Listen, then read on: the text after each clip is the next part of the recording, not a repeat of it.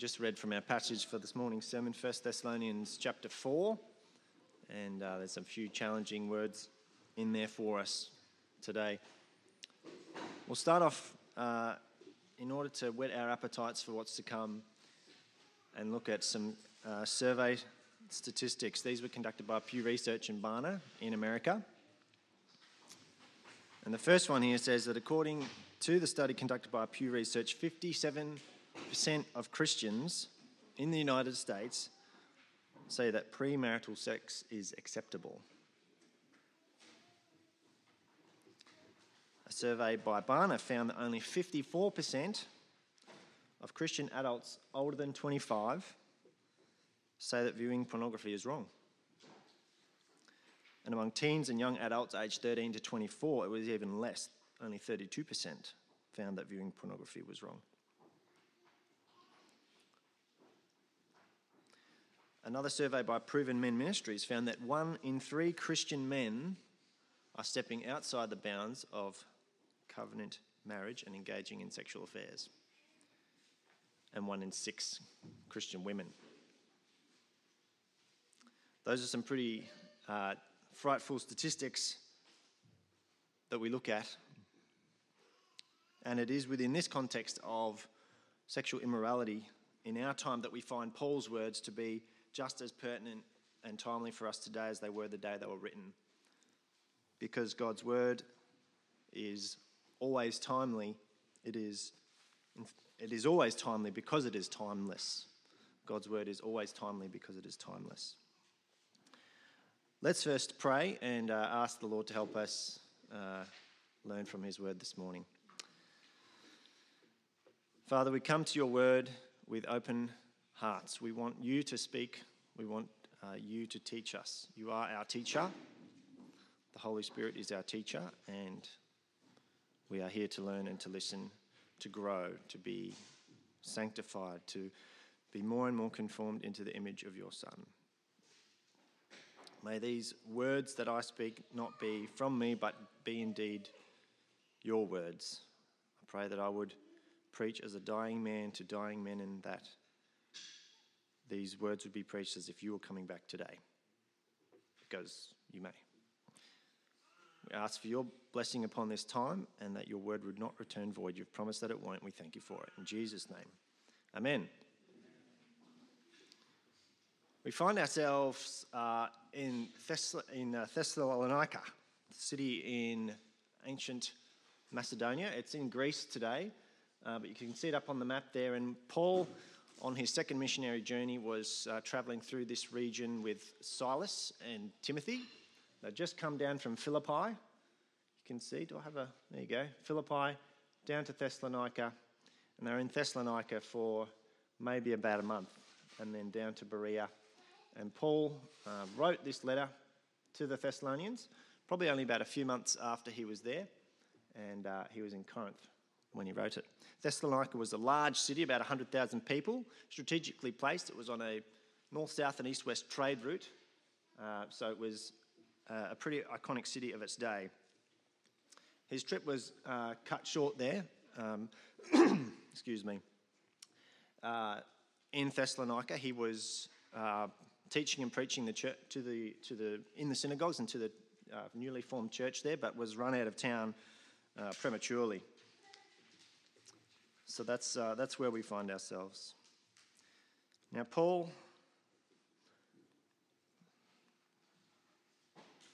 there are 4 movements through our text today. Paul's plea, verses 1 to 2, then we look at counterfeit love from verses 3 to 5, and the consequences thereof, verses 6 to 8, and then what true love looks like, verses 9 to 12. Paul's plea in verse 1 and 2, we'll read them again. Finally then, brothers, we ask and urge you in the Lord Jesus that as you receive from us how you ought to walk and to please God, just as you are doing, that you do so more and more. For you know what instructions we gave you through the Lord Jesus. Paul is very, very much pleased with the way the Thessalonians are going. He sent Timothy back to Thessalonica after he'd been there a few months later because he was fearful in his heart for some of the influences that may have come in. And he's really very, very happy with how they're going. And we see in chapter 3 that Timothy reports back to him and has a good report. And he urges and urges them to continue to walk in this walk that they have begun in a way that pleases God as they have begun. And starting in on this positive note, he dives into the encouragement toward that action which he sees they need to undertake to continue in this path of pleasing God, to continue on the straight and narrow. And in verse 2, where Paul says, the instruction we gave you through the Lord Jesus Christ, what he's saying there is that this is a word that comes with Christ's authority. This urging comes with Christ's authority, and you should pay attention. As I prayed earlier, this is my prayer for the sermon, that it's not just my words, but it's what God would have for each of us today, and that his truth would resonate in our hearts today. Moving on to counterfeit love, verses 3 to 5. For this is the will of God, your sanctification, that you abstain from sexual immorality, that each one of you know how to control his own body in holiness and honour, not in the passion of lust like the Gentiles, who do not know God. Peter, in his epistle to the church, teaches us that it is God's will that no one should perish, but that all should come to repentance. And Paul takes it a step further here, and he's saying that not only is our salvation God's will, but also our sanctification. And our salvation is that one-off event. The sanctification is that ongoing process. He also goes on in chapter 5 to say that in everything that we would give thanks, for this is the will of God in Christ Jesus. If you're ever wondering what the will of God for your life is, there's a few good clues in these verses. So sanctification, what is it? To sanctify. To set apart for a special use or purpose, that is to make holy or sacred. So sanctification refers to the state or process of being set apart to God, made holy as a vessel full of God's Holy Spirit. This is an ongoing process that we begin when we are saved and we are born again. It's the process of becoming more and more conformed to the image of Christ. As we read from the famous verses from Paul to the Romans in chapter 8, verse 28, and we know that all things work together for good to those who love God, to those who are called according to his purpose. For those whom he foreknew, he also predestined to be conformed to the image of his Son, in order that he might be the firstborn among many brothers. We cannot become like Christ if we're not first in Christ. That term in Christ being saved, redeemed, born again, one of the foremost terms used in Scripture to talk about the people of God, in particular the church. Two important parts of this sanctification journey, as we see from our text here, are abstinence and self-control. Difficult things to do, not very popular, but to abstain from sexual immorality and to control your own body. And this isn't just for single people either, it's for the marrieds as well. I've learnt that since being married, the temptation is less, but it's not gone altogether. Satan and his temptations are still at play and must be resisted nonetheless. What does it mean to control your own body in holiness and honour? Well, Paul seems to ascribe a certain honour and dignity to the human body that requires a mastery. And he implores each of us to find out how to do it. Notice he doesn't talk about controlling anyone else. He says that we should control our own body. So we're making sure that we're aware of the log in our own eye before trying to take the speck out of our brother's eye. So how do we do it? Paul says to the Corinthians in chapter 9:27 that he says, I discipline my body and keep it under control. But you may say, well, that's well and good for Paul. He was the great apostle, the greatest missionary of all time, a saint of great stature, and I'm just little old me. Well, true enough, but the same God that he served is the same God that we serve. We know it's easier said than done. Most New Year's resolutions don't make it outside of January. So we know that we're not very good at necessarily doing the things we want to do. Colossians and chapter 3 has some really good gouge on this topic. Sorry for the military term there. And in particular, verse 16 in chapter 3 of Colossians, which reads, "Let the word of Christ dwell in you richly, teaching and admonishing one another in all wisdom, singing psalms and hymns and spiritual songs with thankfulness in your hearts to God." The word of Christ dwelling in us in the word, pardon me, and the word in us is what empowers us to control our own bodies, to abstain from sexual immorality, and to control our own bodies, as Paul taught there. The Thessalonians were a lot like we are in the West today, hedonistic, pagan, pleasure-seeking, lazy, and many in that time struggled with sexual immorality, and it's true of us in the church today as well. The word Paul uses for sexual immorality in verse 3, is porneia in the Greek, which is the English word for fornication. Fornication and sexual immorality include everything from premarital sex to pornography to pedophilia to homosexuality to, of course, adultery as well. This was a difficult transition and a hard word for the Thessalonians, as it is for us today, because it was very much a complete turnabout for the type of lifestyle they were living prior to Paul's arrival there, where he preached the gospel, and many of them were delivered from the vices of these sins.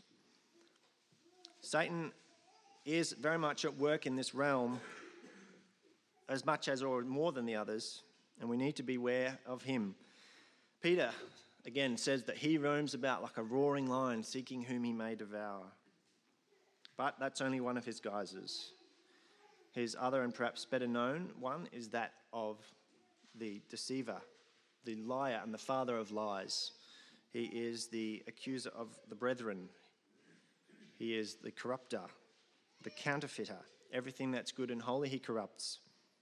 He casts doubt on what God says, like he did in the garden with Eve. Has God really said that you can't eat of the tree of the knowledge of good and evil? Surely he's not really like that. He's holding out on you. He wouldn't do that to you. This is the insidious nature of the doubts, the seed of doubt that the evil one can place in our minds. God is the creator. Satan never creates anything. He only counterfeits what God has already created and corrupts it. He's the master counterfeiter, and this is true of love and sex and sexuality as much as anything else. The lie that Satan sells, that a little bit of pornography here, a little bit of an emotional dalliance with the co-worker at work, a little bit of friends with benefits there, is fine, and it's all a little bit of harmless fun, right? This is just what he uses to ensnare us in his trap and to render us useless.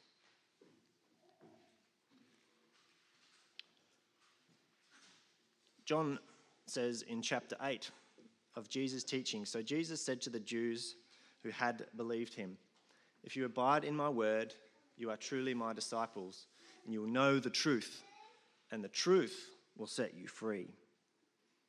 Satan's task and objective is to ensnare us. Christ and his truth set us free. This is the opposite of what Satan does. And don't forget Satan's objective. He is the roaring lion. He is seeking to destroy and to devour. Sexual sin and immorality is one of the chief ways in which he does it. Satan is not to be trifled with. We don't fear him in the sense that we fear and reverence God, because we have the Holy Spirit living within us. We cannot be possessed by demons. We can be oppressed by demons. We can't be possessed by them. So we don't fear Satan in the sense that we fear and reverence God, but we do take him seriously. He's not to be messed with. In verse 5, the Gentiles do not know God. The reason the Gentiles don't know how to control their bodies, notice as it says in verse 5, is because they don't know God.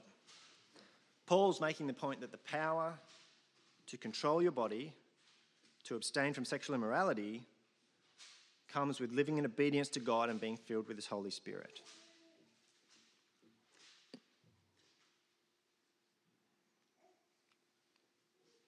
The next movement in our text is from verses 6 to 8, the consequences of counterfeit love. I need some hydration. Excuse me.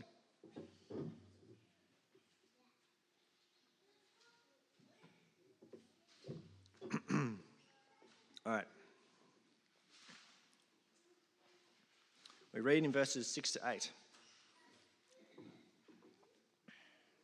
that that no one transgress and wrong his brother in this matter, because the Lord is an avenger in all these things, as we told you beforehand and solemnly warned you. For God has not called us for impurity, but in holiness. Therefore, whoever disregards this disregards not man, but God, who gives His Holy Spirit to you. Paul moves on to addressing the nature of sexual immorality and the damage that it does.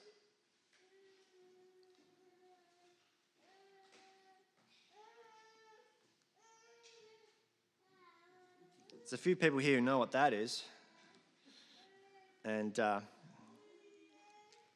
that's a strike bomber. Sorry, Nico, it's US Air Force. But this is a picture of an aircraft. What this aircraft does is drop bombs, and you can see that in the photo. It's dropping a lot of MK-82s or something like that, probably. One of the things that the headquarters Air Command, the targeting authority for these raids that they do, takes into account when they're approving the dropping of bombs is the blast radius of the bomb. The larger blast radius that a bomb has, the more collateral damage it can do. Now, collateral damage is unintended damage, or it's killing or destroying things that you didn't want to. And that's a good picture of the nature of sexual sin.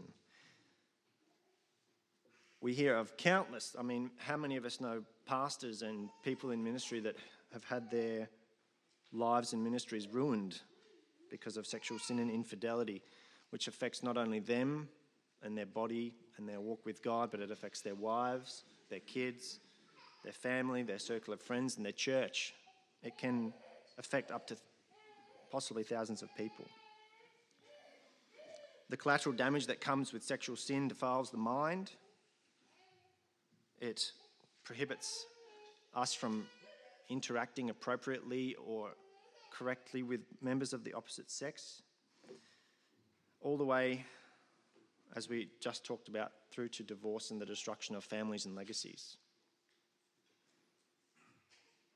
It can cause disease in the body from sexually transmitted diseases, some of which, the worst of which, can lead to death. We saw last week, in the last 2 weeks, I should say, that Samson and his penchant for spending too much time with women that he shouldn't be with led to his ultimate destruction and death.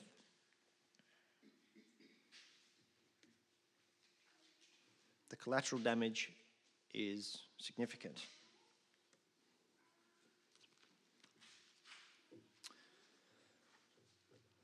Paul's teaching to the Corinthians as well in chapter 9, 6, verses 18 to 20. Flee from sexual immorality. It's a constant theme with Paul's teaching. You'll see it's not just to the Thessalonians.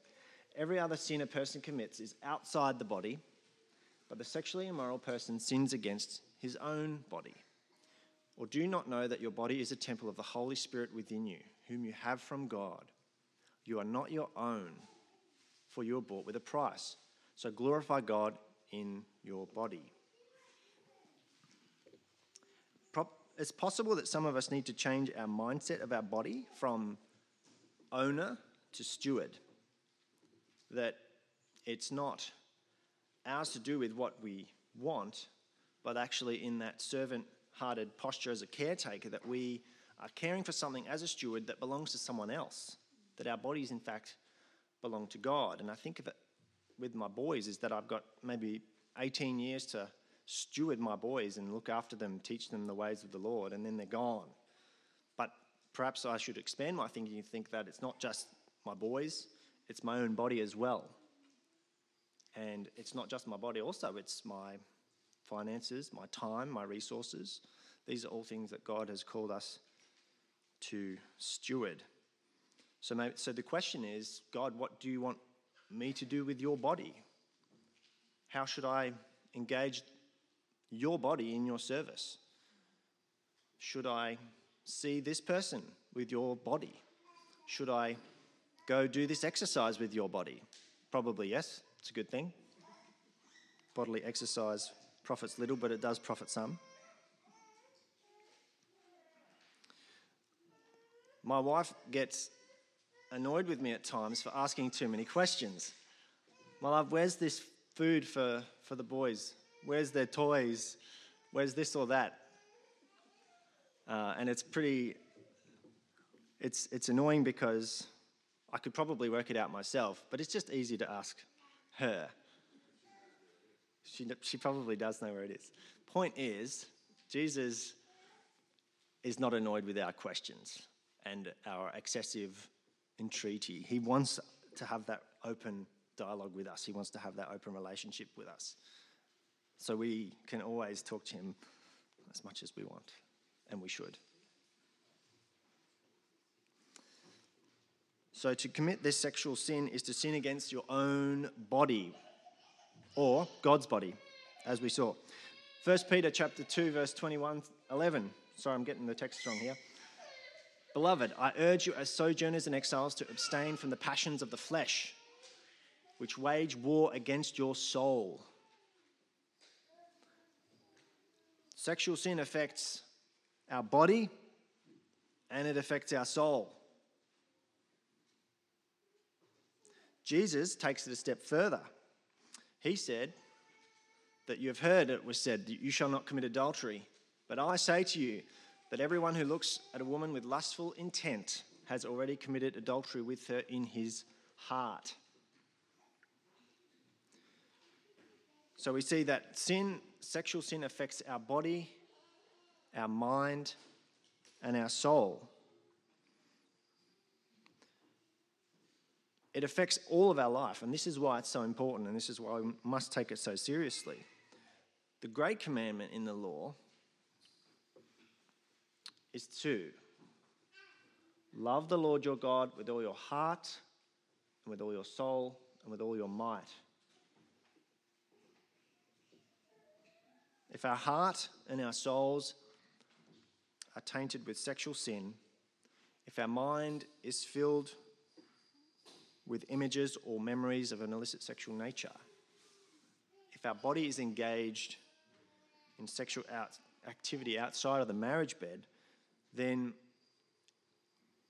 we're not loving the Lord our God with all our heart, soul, mind, and strength as we're commanded to do. We can't have one without the other. There is good news, though. There is grace and forgiveness for those who seek it. When we confess our sins, he is faithful and just to forgive us and to cleanse us from all unrighteousness. Hear this also. Sex is good. It's a good thing. It's a good gift. It's holy. It's not God, but it's good. We need to be careful not to make good things God things, as sex is often made out to be in the culture we live in. But when God looked out over his creation in the beginning and said, it's good, it's good, it's good, it's very good, sex was absolutely a part of that. He could say it was very good because it existed within the particular context, that of marriage and the accompanying commitment that comes with that. It's funny to think about Adam and Eve. Adam was married at 1 day old, or whatever it is. Lived for hundreds of years. Didn't really know what it was like not to be married. But sex was good, and it was part of the original creation.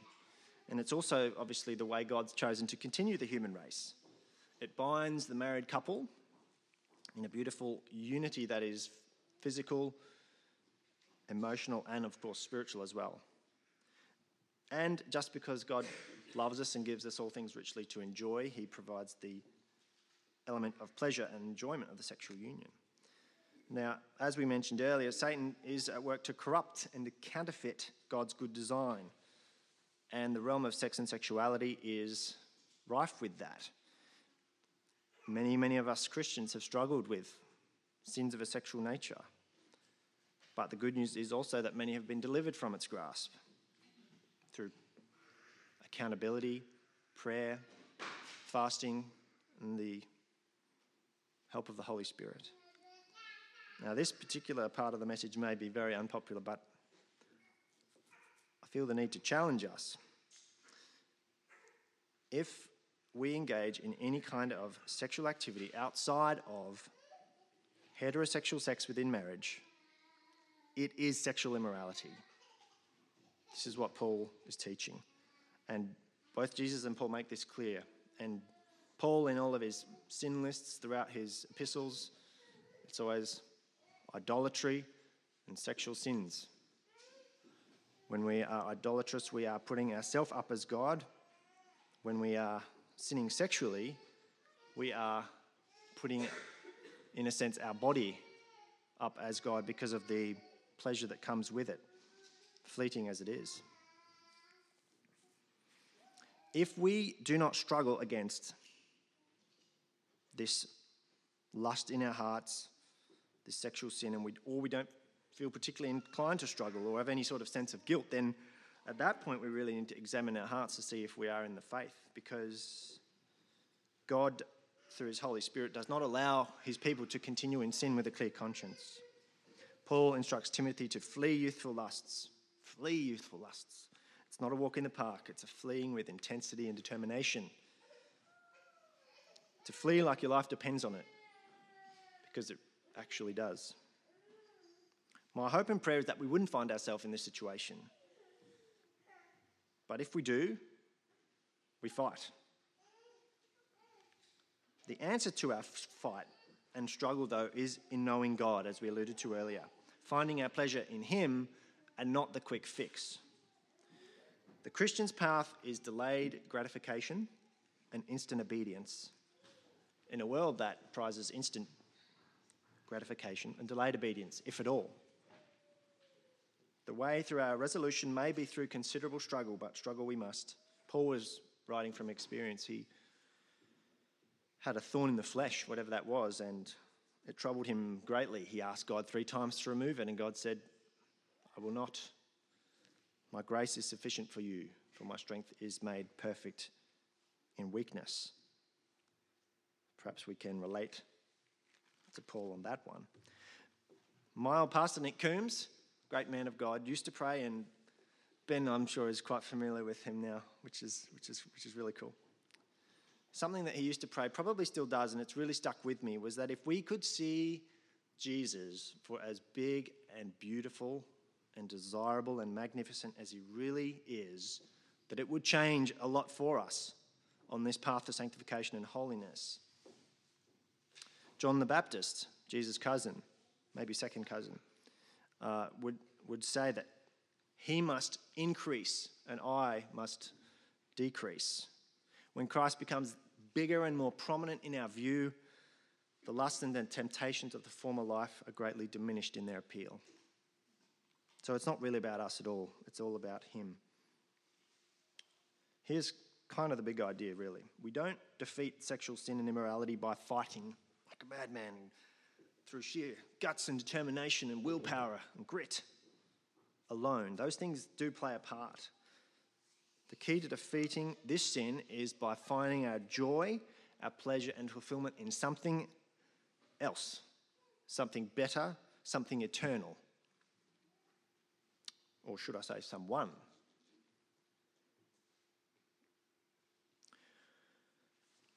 Disregard this message at your own peril, Paul tells the Thessalonians. Same goes for us. This message comes to us not, like a parent-child relationship. We tell our children not to touch the stove because it will burn them. This message comes not just to spoil our fun, but to enrich our joy in something that's truly eternal, something truly life-giving, whether that's for you consecrated and devoted singleness or faithful covenant marriage, which represents Christ in the church.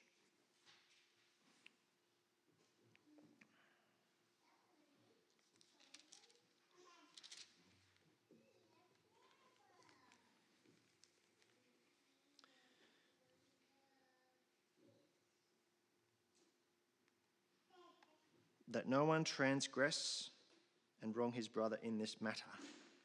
Paul's encouragement is that when we engage in sexual sin, we defraud our brother, whether that's by sleeping with your brother's wife or otherwise. His point is that the collateral damage that comes with sexual sin is real, and it affects not just ourselves. It's not just my little sphere of influence, this fire that burns within me. That fire ends up burning out of control and causing great destruction. Moving on to true love in verse 9 to 12. Now concerning brotherly love, you have no need for anyone to write to you, for you yourselves have been taught by God to love one another. For that indeed is what you are doing to all the brothers throughout Macedonia. But we urge you, brothers, to do this more and more, and to aspire to live quietly, to mind your own affairs, and to work with your hands, as we instructed you, so that you may walk properly before outsiders and be dependent on no one. This message of encouragement from Paul is probably something he would say to us at Floating Creek today. I think my wife and I would agree that for all the churches that we've been to, Floating Creek is really quite good at loving each other well. And I think certainly it's improved since Samuel and Laura came. So shout out to them. They've been incredible with their leadership. It's been exemplary in this area. My encouragement for us is to do that more and more, and even to think of new ways to love and serve one another. Jesus said that by your love will all men know that you are my disciples. So we must remember that the way we love and serve one another is our best witness. It's a really important part of our witness. We've been blessed during having a couple of kids with lots of meals. We really didn't have to think about meals at all over that period, which is a huge blessing. I feel like Simone Goody is one of the most generous and kind people. Thoughtful. I just wanted to give Simone a shout out. God bless you, Simone. That's someone that we can look to and say, this is someone that follows Christ's example. And as Paul said, follow me as I follow Christ. The good news here is that the Thessalonians have the best possible teacher in how to love one another. As it says, God himself through his Holy Spirit.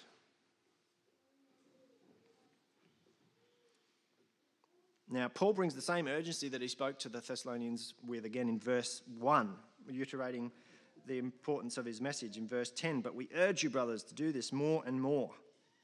We urge you to do this more and more. Because as the body of Christ, as believers, we know God, our lives will look different to those around us. It's the knowledge of God, as we talked about earlier, and our walk with God that fuels our life in the beauty of his truth that sets us free. He's the one that teaches us how to live. So what is true love? Well, it's a few things. It's multiple things, and we get a bit of a clue from the text here. It's an upward focus. It's an upward focus on God and on his son, Jesus Christ, who is truly the light of the world, the hope of the nations, the hope for all mankind. As the ancient hymn writer could write, Jesus, I my cross have taken, all to leave and follow thee. Destitute, despised, forsaken, thou from hence my all shall be. Perish every fond ambition, all I've sought and hoped and known. Yet how rich is my condition, God and heaven are still my own. It's an upward focus on God. It's an outward focus. It's a love for others, as we've spoken briefly about now. To look not everyone on his own things, but every man also on the things of others. And Jesus obviously exemplified this and demonstrated this by his life and ultimately by his death. John could write, "Greater love has no one than this, than someone laid down his life for his friends." To pay the ultimate price for your friends is ultimate love, and this is obviously what Christ did for us in going to the cross on our behalf. In verse 11, to aspire to live quietly and to mind your own affairs, leading a peaceful and quiet life. This is maybe not what we would think of as true love, but Jesus did say that blessed are the peacemakers. And also Paul again to the Romans, if possible, as far as depends on you, live peaceably with all. Working with your hands, this demonstrates humility. We spoke at Focus a few weeks ago about what humility is. What does it mean? We said it's not so much thinking less of yourself, but thinking of yourself less, and it's having an outward and an upward focus. Practically helping people is a way of loving them. We help and we do not burden. As husbands and fathers in particular, we understand that our job is to lead our family well, which means lifting burdens, which means showing the way. It's not placing burdens on our family, but lifting them. These are all ways we can love one another. How else can we love each other well? In the theme of our text, we challenge each other not to be impure, but to be holy. The discipleship groups are a great forum for this, where we can challenge each other and with the way we share our lives with transparency and accountability. It's one of those things that we desire most in life, I think, is just real and genuine relationship. And they are very rare and desirable, and we can be the ones to lead the way. Verse 11 comes with an interesting juxtaposition. To aspire to live quietly, to aspire to live quietly. Aspiration in our minds is often more about climbing the corporate ladder and dominating the workplace, kicking career goals. But Paul's idea of aspiration is to aspire to live quietly, to mind your own business, work with your hands. This is love. The labourer is humble. They have an air of humility and they are looked down upon, but in the upside-down nature of Christ's kingdom, this is what's valued. God came to serve and to be a servant of many. So the walk of this Christian life that we're called to live in comes with work, whatever that is you're called to. As Solomon wrote in Ecclesiastes, that whatever your hand finds to do it with all your might. There's a lot that could be said about the topic of work. My best friend Jared loves preaching about work. But whatever we find to do it with all our might. And we're called to walk properly. Walk properly before outsiders and be dependent on no one. Verse 12. Our walk matters because we are representatives of King Jesus. We are ambassadors of his kingdom, whether we like it or not. And the gospel shouldn't be disgraced by our improper living or laziness or improper behaviour. So it's not really a question of whether we are a witness of Christ, but what sort of witness are we? Are we a faithful and instantly obedient, submitted witness, or a lazy, gluttonous witness that peddles in instant gratification and delayed obedience? We love our families and those around us by walking in a way that points to Christ, which are what these practical steps have been.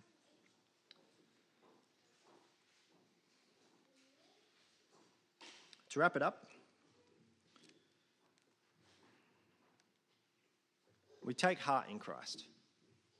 We take heart in the lover of our souls. No matter what you've struggled with in the past, no matter the guilt and the shame that comes with that, or whatever perhaps you're battling with right now, whether you're in the midst of that counterfeit love or you are working hard at perfecting true love in your life, we take hope and joy in the fact that our prime example, King Jesus, lived the perfect, sinless life in our place.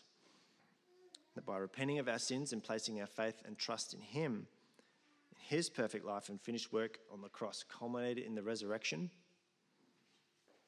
that we can know his forgiveness and the peace, purpose, and perspective that comes with it. We should not fear. God has not left us alone. He's given us his Son to show the way, who lived the perfect life in our place. And as we're reminded in verse 8, that God gives us his Holy Spirit. The Holy Spirit is the one who teaches and instructs us. He comforts us and he empowers us on this mission, this high calling of a life pleasing to God, a life of purity and holiness, of set apartness to God. It's a challenging call. It's a difficult call. It's not the path of least resistance, that's for sure. In a world that is more and more hostile to God and things of God, we are facing challenges that perhaps the church hasn't faced in the last 100, 200 years. But as you go back throughout history, the Christian church is bathed in the blood of the saints, following in the footsteps of our Saviour. As Paul said in another passage, that I strain toward the mark of the prize of the high calling of God in Christ Jesus. This life of purity and of holiness will involve work, frankly, and it will involve struggle. But the good news is that he is with us. He will never leave us. He will never forsake us. And he doesn't call us to do anything that he doesn't also empower and equip us to do, which is very good news. Let's pray.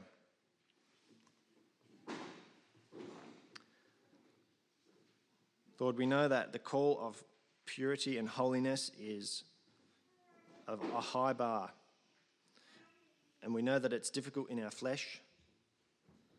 There's that constant war of the spirit against the flesh. The spirit is indeed willing, but the flesh is weak, and we feel that. And whatever our struggle is with, Lord, whether it's, as we saw today, of sexual impurity and immorality, or whether it's laziness, or whether it's just the very common 21st century God of comfort, whatever it is for each of us, Lord, root it out of us. Help us not settle for the path of least resistance, but help us to follow in the footsteps of our Saviour and King, Jesus Christ, and follow his example to death if that is your call for us. There's nothing in this life or this world that satisfies to the extent that you do. You are our heart's true desire. You are the light of the world, the joy of all nations. You are the thing that is really and truly what we all need. And we sense that and we feel that. We ask for your Holy Spirit to fill us, to help us to walk in the Spirit, that we would not fulfill the lusts of the flesh, those lusts that wage war against our soul. This is our plea, Lord. We need your help. We cry out to you. We say we love you because you first loved us. We say that we submit to you and to your word, and we thank you for it. And it's in Jesus' name we pray. Amen.